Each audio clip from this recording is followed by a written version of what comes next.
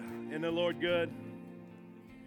Let this worship team know how much you appreciate their gift. Thank you, guys. Love y'all. Y'all are awesome. Look, can I just say that I believe with all of my heart that today is going to be a day of breakthrough. Last night I was sitting in my office. It was late. I think everyone's already to bed.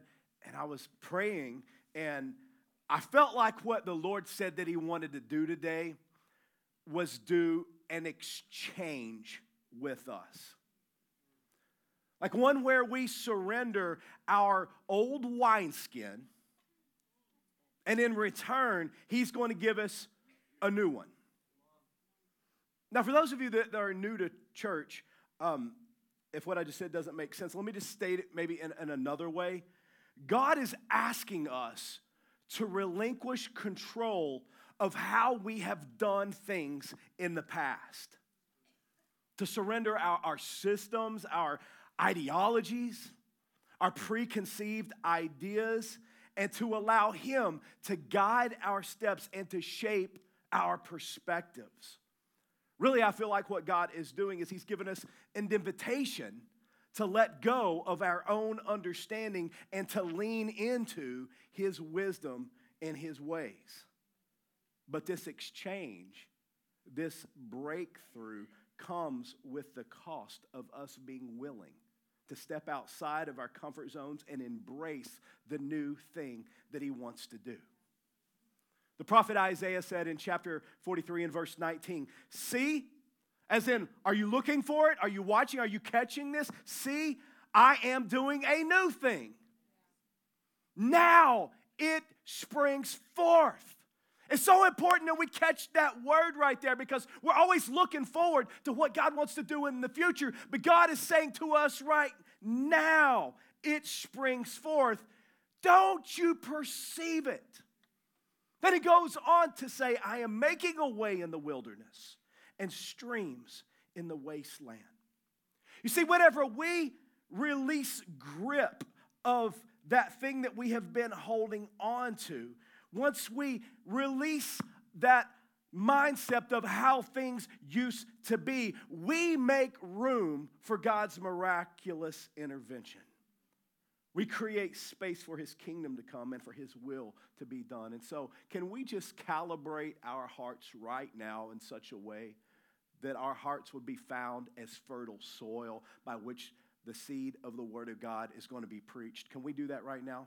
Come on, join me in prayer if you would. Heavenly Father, we love you.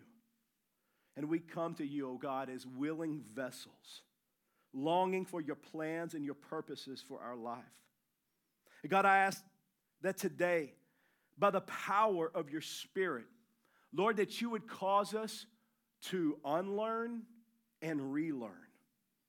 May we let go of what was for yesterday, and may we embrace what is for today. We ask that you would shape our hearts, transform our communities, and bring about revival in such a way that you receive all the glory. So God, now allow your word to go forth in power. May it do its work in our life. And may we all have ears to say, thus, or hear, thus saith the Lord. And all this we ask in your precious Son's name, the name which is above every name, Jesus. And all the church says, amen. Well, I'm going to pick back up with our All In series. And for those of you that are just joining us, I think this has been the longest series that I have ever taught in my 25 years of ministry. And today's going to be the 26th installment of our series. And I have thoroughly enjoyed getting to teach the book of Acts, chapter by chapter. And so turn with me, if you would, in your Bibles to Acts chapter 21. As you're soon going to see, the rest of the book of Acts is pretty much an account of the story of Paul and the things that God did through his life. But it's also written in order to instruct us as to how we should live. Acts 21, we're going to start in verses 3 and 4. I'm not going to read the whole entire chapter. It's a long chapter. But let's start at verse 3. It says, when we had come in sight of Cyprus, leaving it on the left or on the south, we sailed to Syria and landed at Tyre. For there the ship was to unload its cargo. And having sought out the disciples, we stayed there for 7 days. And through the Spirit, they were telling Paul not to go on to Jerusalem. Now, I want us to just pause here for just a minute. It's been a couple of weeks since we gave our last message in the All In series, but if you'll remember in Acts chapter 20, specifically verses 22 through 24, Paul says these words. He says, and now, compelled by the Spirit, I am going to Jerusalem, not knowing what will happen to me there. I only know that in every city the Holy Spirit warns me that prison and hardships are facing me. However, I consider my life worth nothing to me.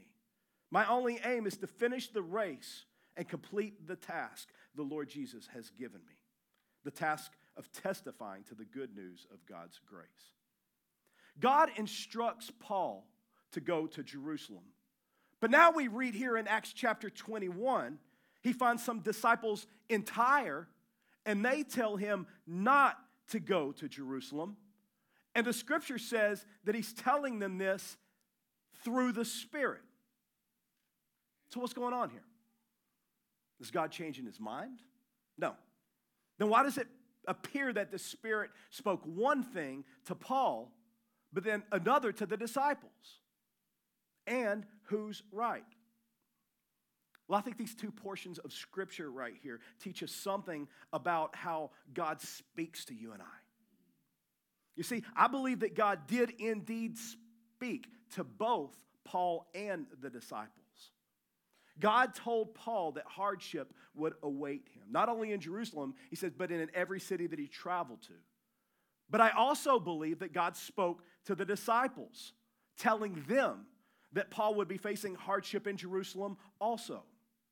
You see, the disconnect, now watch this, was in the interpretation.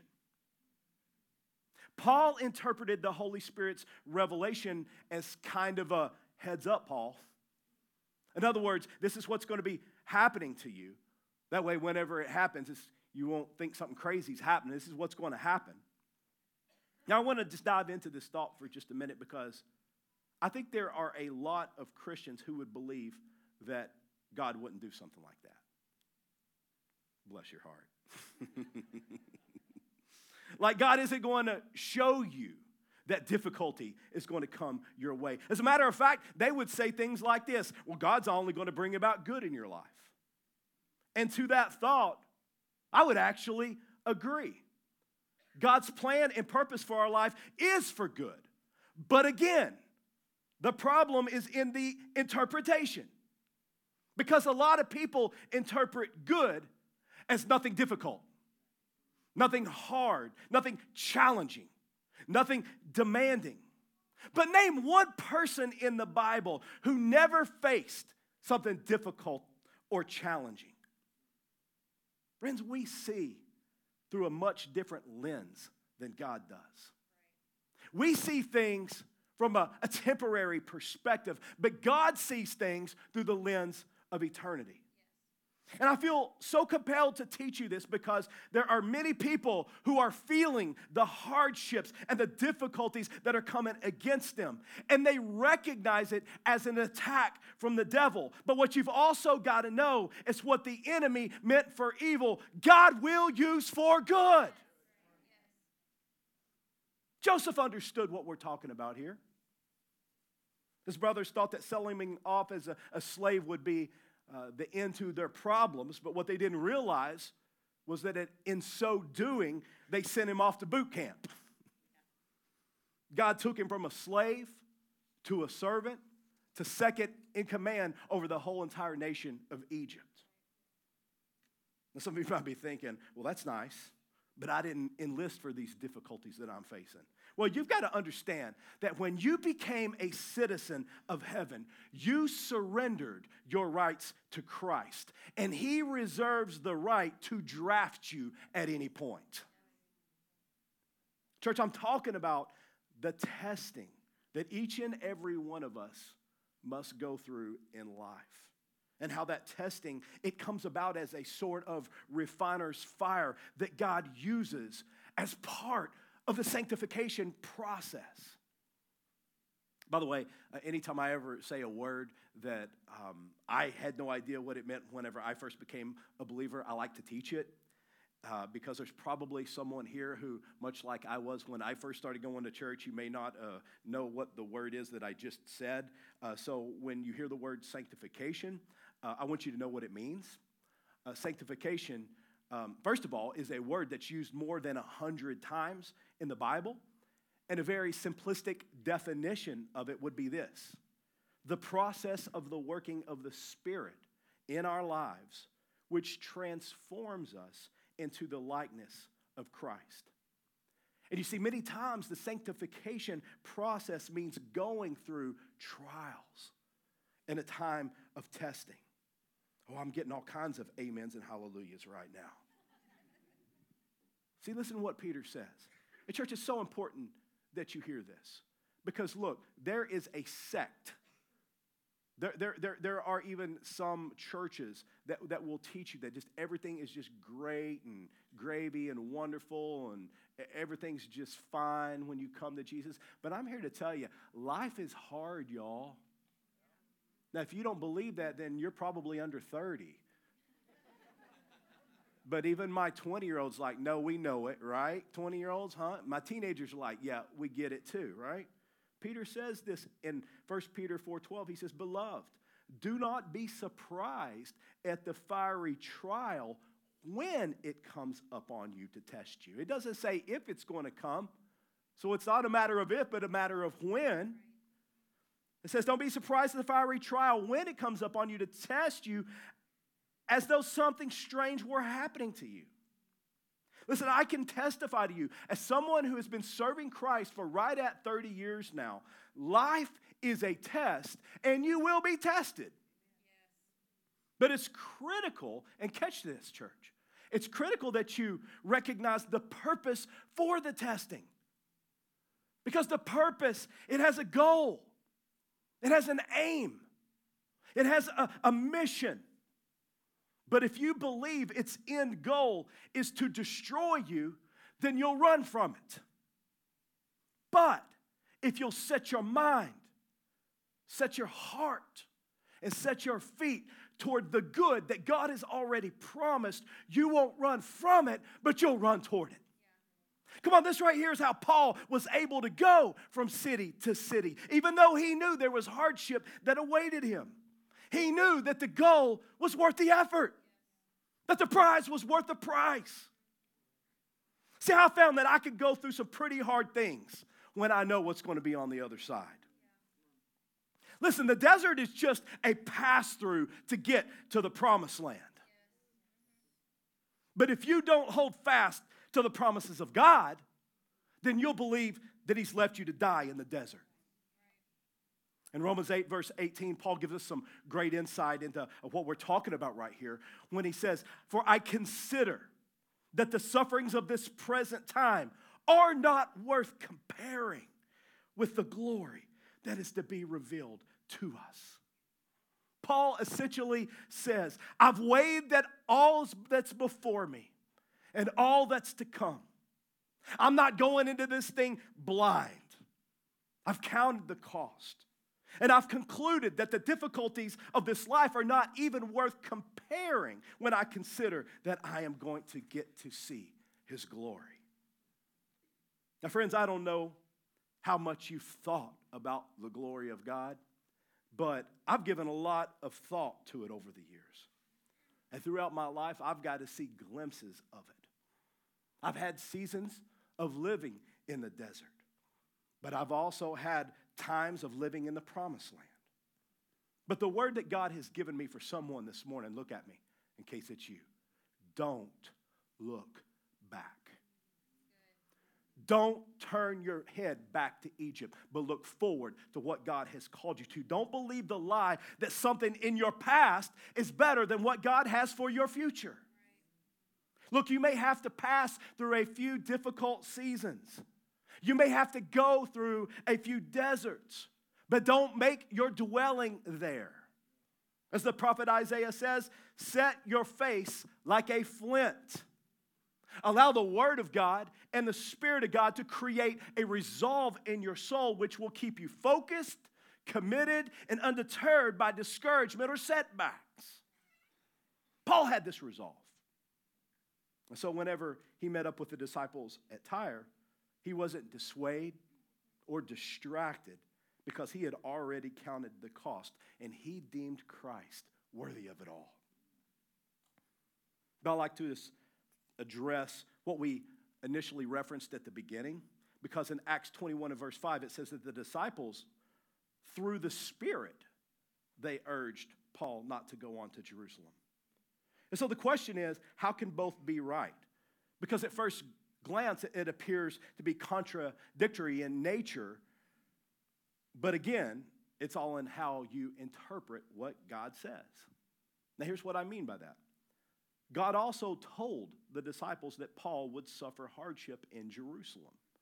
So they heard correctly, but they didn't interpret properly. Did you catch that? They heard correctly, but they didn't interpret properly. They interpreted God telling them that Paul was going to suffer hardship as a warning that he shouldn't go. But God never said that he shouldn't go. You see, the knowledge that they received was supernatural, but the advice that they gave was the result of their own judgment. I don't guess any of you have ever done that before, huh? Look, I'm bringing this to your attention because I can think of times in my life when God spoke to me. I'm talking about things and knowledge that was supernatural, but then the guidance that I provided was based solely on my personal judgment. And I had to grapple with this because I thought about a few instances. I'll just share one of them. I'm not perfect. I remember a specific instance that comes to mind. There was a couple that wanted to get married, and the Lord showed me that if they got married, that they were going to face difficulty. And so based on that, and based on the fact that I loved this couple, one of them in particular, a lot, and they were close and near and dear to my heart, it caused me to make a personal judgment, and then I went and told them not to get married. But they got married anyway, imagine that. But and they did face a lot of difficulty and hardship, but watch this. God had a plan and a purpose in that hardship. As a matter of fact, that couple is in ministry today doing great things for the Lord. You see, my interpretation of what God showed me caused me to give advice that was contrary to the plan and the purpose of God. Sorry, but your pastor isn't perfect, okay? Look, we know in part, we see in part. But what I should have said should have sounded something more like this. I feel compelled to tell you that I believe you're going to face some difficulties in this relationship. But I trust that you will fast and pray and follow the leading of God's Spirit over any romantic feelings. And then let them know that I would be there for them if ever they needed me. And you think I would have learned this lesson before? Because as I was thinking about all this, Jody and I had the same thing happen to us because we had those who said that we wouldn't make it, mainly because of me, don't worry, not because of Jody, right? They figured I was the one who's going to screw it up. But you see, those people that said those things, they likely had supernatural knowledge. They knew that things was going to be difficult. And guess what? Our first few years of marriage, it was very difficult. It was a difficult road. But they shouldn't have said, don't marry Chris. What they should have said is, I think you're going to have a difficult time getting married so young. And so if ever you need us, we will be there for you. Now, I'll tell both of these stories because I've been on both the giving and the receiving end of personal judgment. And I hope that talking about this today will cause each and every one of us to take a long, slow pause in our response of the things that God shows us. Because what you may interpret as one thing may be much different than the plan and the purpose of God. Hey, his ways are not our ways, and his thoughts are not our thoughts. So that means that we've got to be discerning. We must be quick to hear, slow to speak, and slow to anger. Amen? Now let me throw one more other thing into the mix here.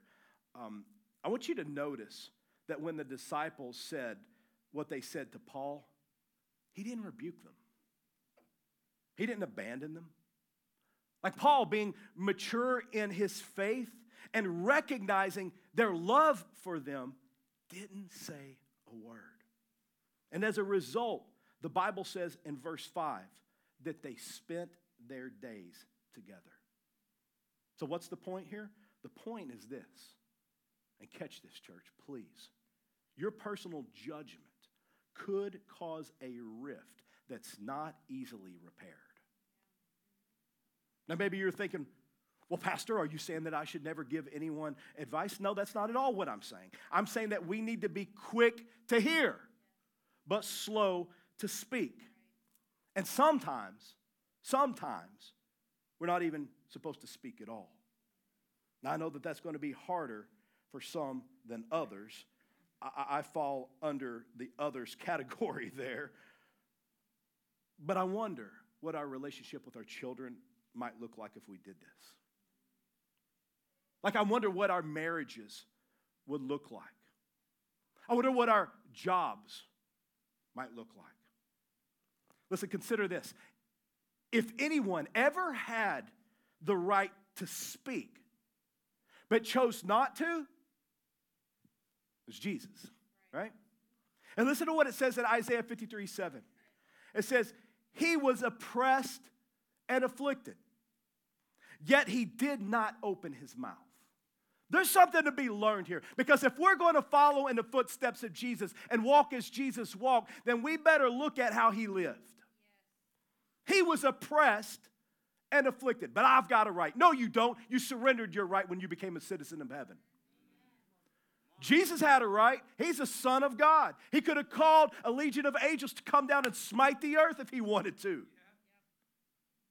He was oppressed and afflicted, yet he did not open his mouth. He was led like a lamb to the slaughter. And as a sheep before its shears is silent, so he did not open his mouth. The life of Jesus is an example that there are moments when our silence carries more weight than a multitude of words. I'm talking about times when silence is golden. Are you with me? Now let's look back at Acts 21. Paul leaves Tyre. Then he goes to Caesarea, where he stays with Philip the evangelist. And verse 9 says that Philip had 4 unmarried daughters who prophesied. Now, I'm not going to spend much time here other than saying I've always found it interesting that Luke includes this. But we know that all Scripture is inspired by God, so we know that it has a purpose. Like, for example, I don't know, maybe this line of Scripture was given as credence as to Philip's character. Or maybe it was just another reference as to the importance of the prophetic. Or possibly it was just another reminder that God has chosen both men and women to communicate God's words and messages to others. Like, I conclude that all 3 are true. But now in verse 10, something interesting happens. Let's read it. It says, while we were staying for many days, a prophet named Agabus came down from Judah.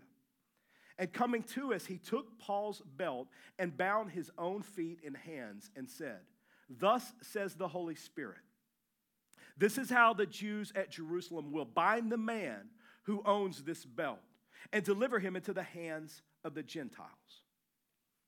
Now, this wasn't something that was necessarily new to Paul. Paul already knew this.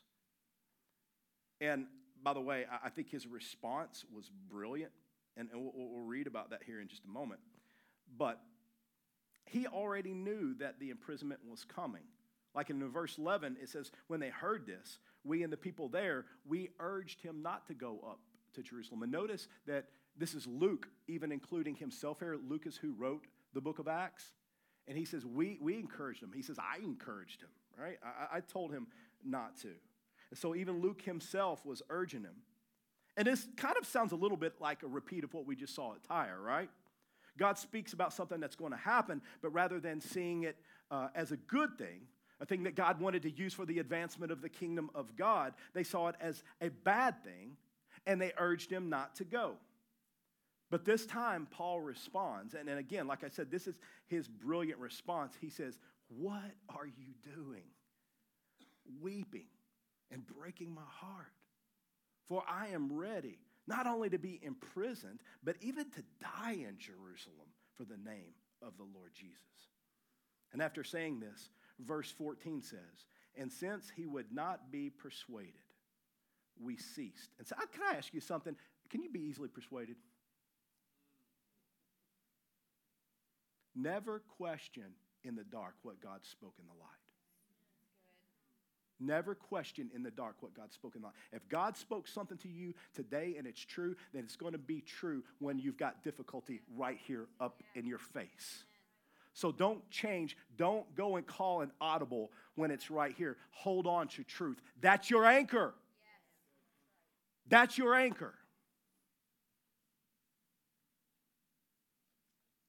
And since he would not persuade it, we ceased and said, let the will of the Lord be done. Now, friends, that right there should have been the first response. Let the will of the Lord be done. And the reason that should always be our response is because you and I, we see in part. We know in part. We may know some things, but we don't know all things.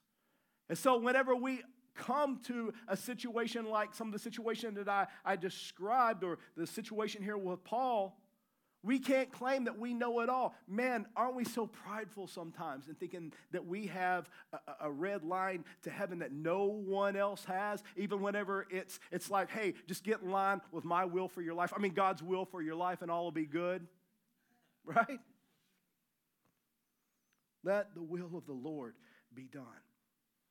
So when we see something that doesn't appear as it should be, what we should say is, let the will of the Lord be done. Because if it's not in his will, he has the ability not only to open the doors that no man can open, but he also has the power to shut the doors that no man can shut. He holds the keys of David, as Revelation 3 says. And so we've got to trust that. Look, if we're going to believe God for the open doors in our life, then we need to be thanking him for the closed ones as well.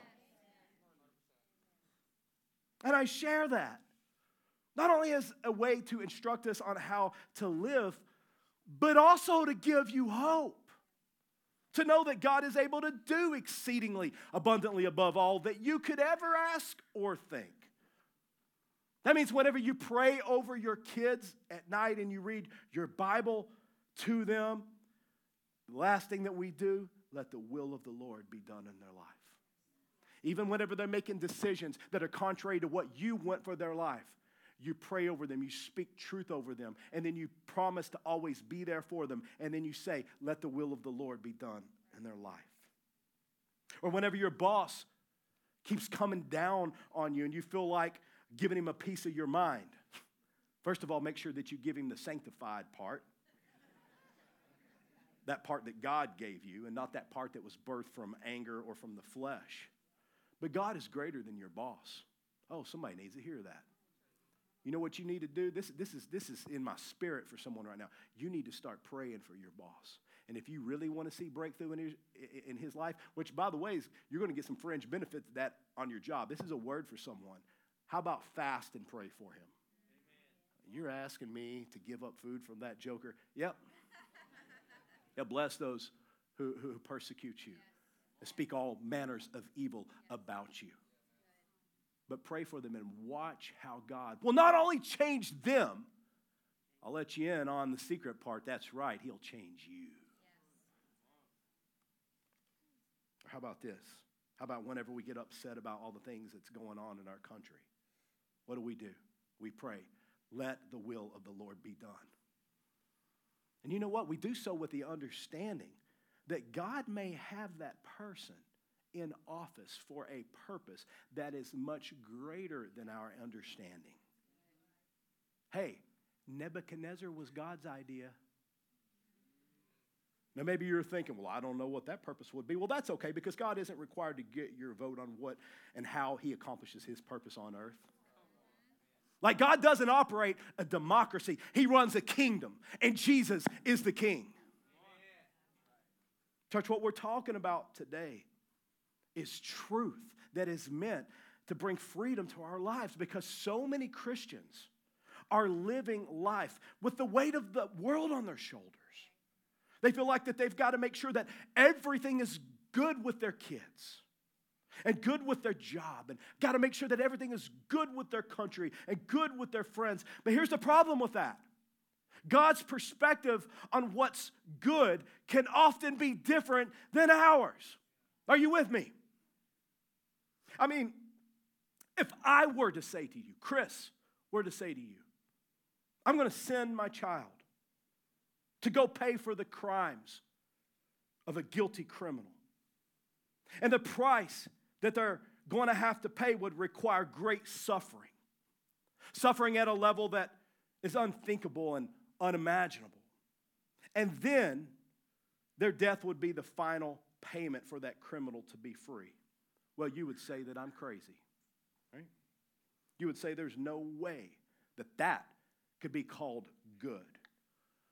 Yet when God the Father sent his Son to earth to come and to pay the price for our sin, the price that each and every one of us should have paid, God saw it as good. And you and I are now recipients of that very thing, which appeared bad, but God worked for our good. The prophet Isaiah 53 and verse 10 says, "Yet it was the Lord's will to crush him." And that might shake some of your theology a little bit, but this was an inspired word by the prophet when he says, it was the Lord's will. It was his plan. It was his purpose. The thing that I'm sure the disciples, when they saw it 3 days before, said, there's no way that can be good. Yet it was the Lord's will to crush him and cause him to suffer. And though the Lord makes his life an offering for sin, he will see his offspring and prolong his days. And watch this. And the will of the Lord, how about that, will prosper in his hands. May the will of the Lord be done. Amen? Listen, today's message was meant to encourage someone to drop the weight that you've been carrying. You don't have to fix everything and everyone. As a matter of fact, you can't anyway, but he can. Not only can he fix them, but he can fix you. He can take the broken pieces of your life and put them back together again. He can heal the wounds that have come as a result of past hurts and mistakes. He can offer forgiveness, restoration, and a fresh start to those who turn to him. Friends, I want you to know that you are not alone in your struggles. God is with you every step of the way, and he's ready to extend his love, his mercy, and his grace. Trust him to mend what is broken and to bring beauty out of the ashes. Let go of that weight that has been hindering you and trust God to carry your burdens. Choose to release control and place your faith in the one who can bring about transformation, restoration, and renewal. Surrender your brokenness to God, for it's at that place that miracles can happen. Come on, I want to ask everyone to stand to your feet with me right now, if you would, quickly. And as you stand, I want to ask if you would bow your head and close your eyes. I said at the beginning of my message that I felt like today was going to be a day of breakthrough. But that breakthrough would come as we surrender to him. And so I just want to ask What do you need to surrender to God? I've asked you to close your eyes right now so that you will just take focus off of everything going around you and for you to be introspective right now. What is it right now that you need from God? What do you need to surrender? What weight have you been carrying? I want you to know that no matter how great it is, God is greater. I want you to know that greater is He that's in you than he that's in the world. Church, you were created to endure.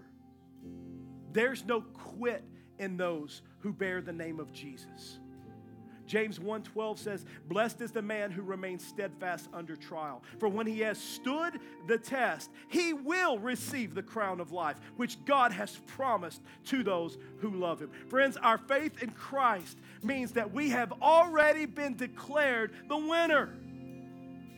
And what I want you to know is that you possess the resilience, the courage, and the determination to rise above any adversity. So stand tall and walk with confidence because you are not alone. Hold your head high and embrace the truth of your identity as a conqueror. Declare it boldly and believe with all your heart that victory is already yours. Come on, if you believe it, then I want us to lift our voice and let's sing His praise right now.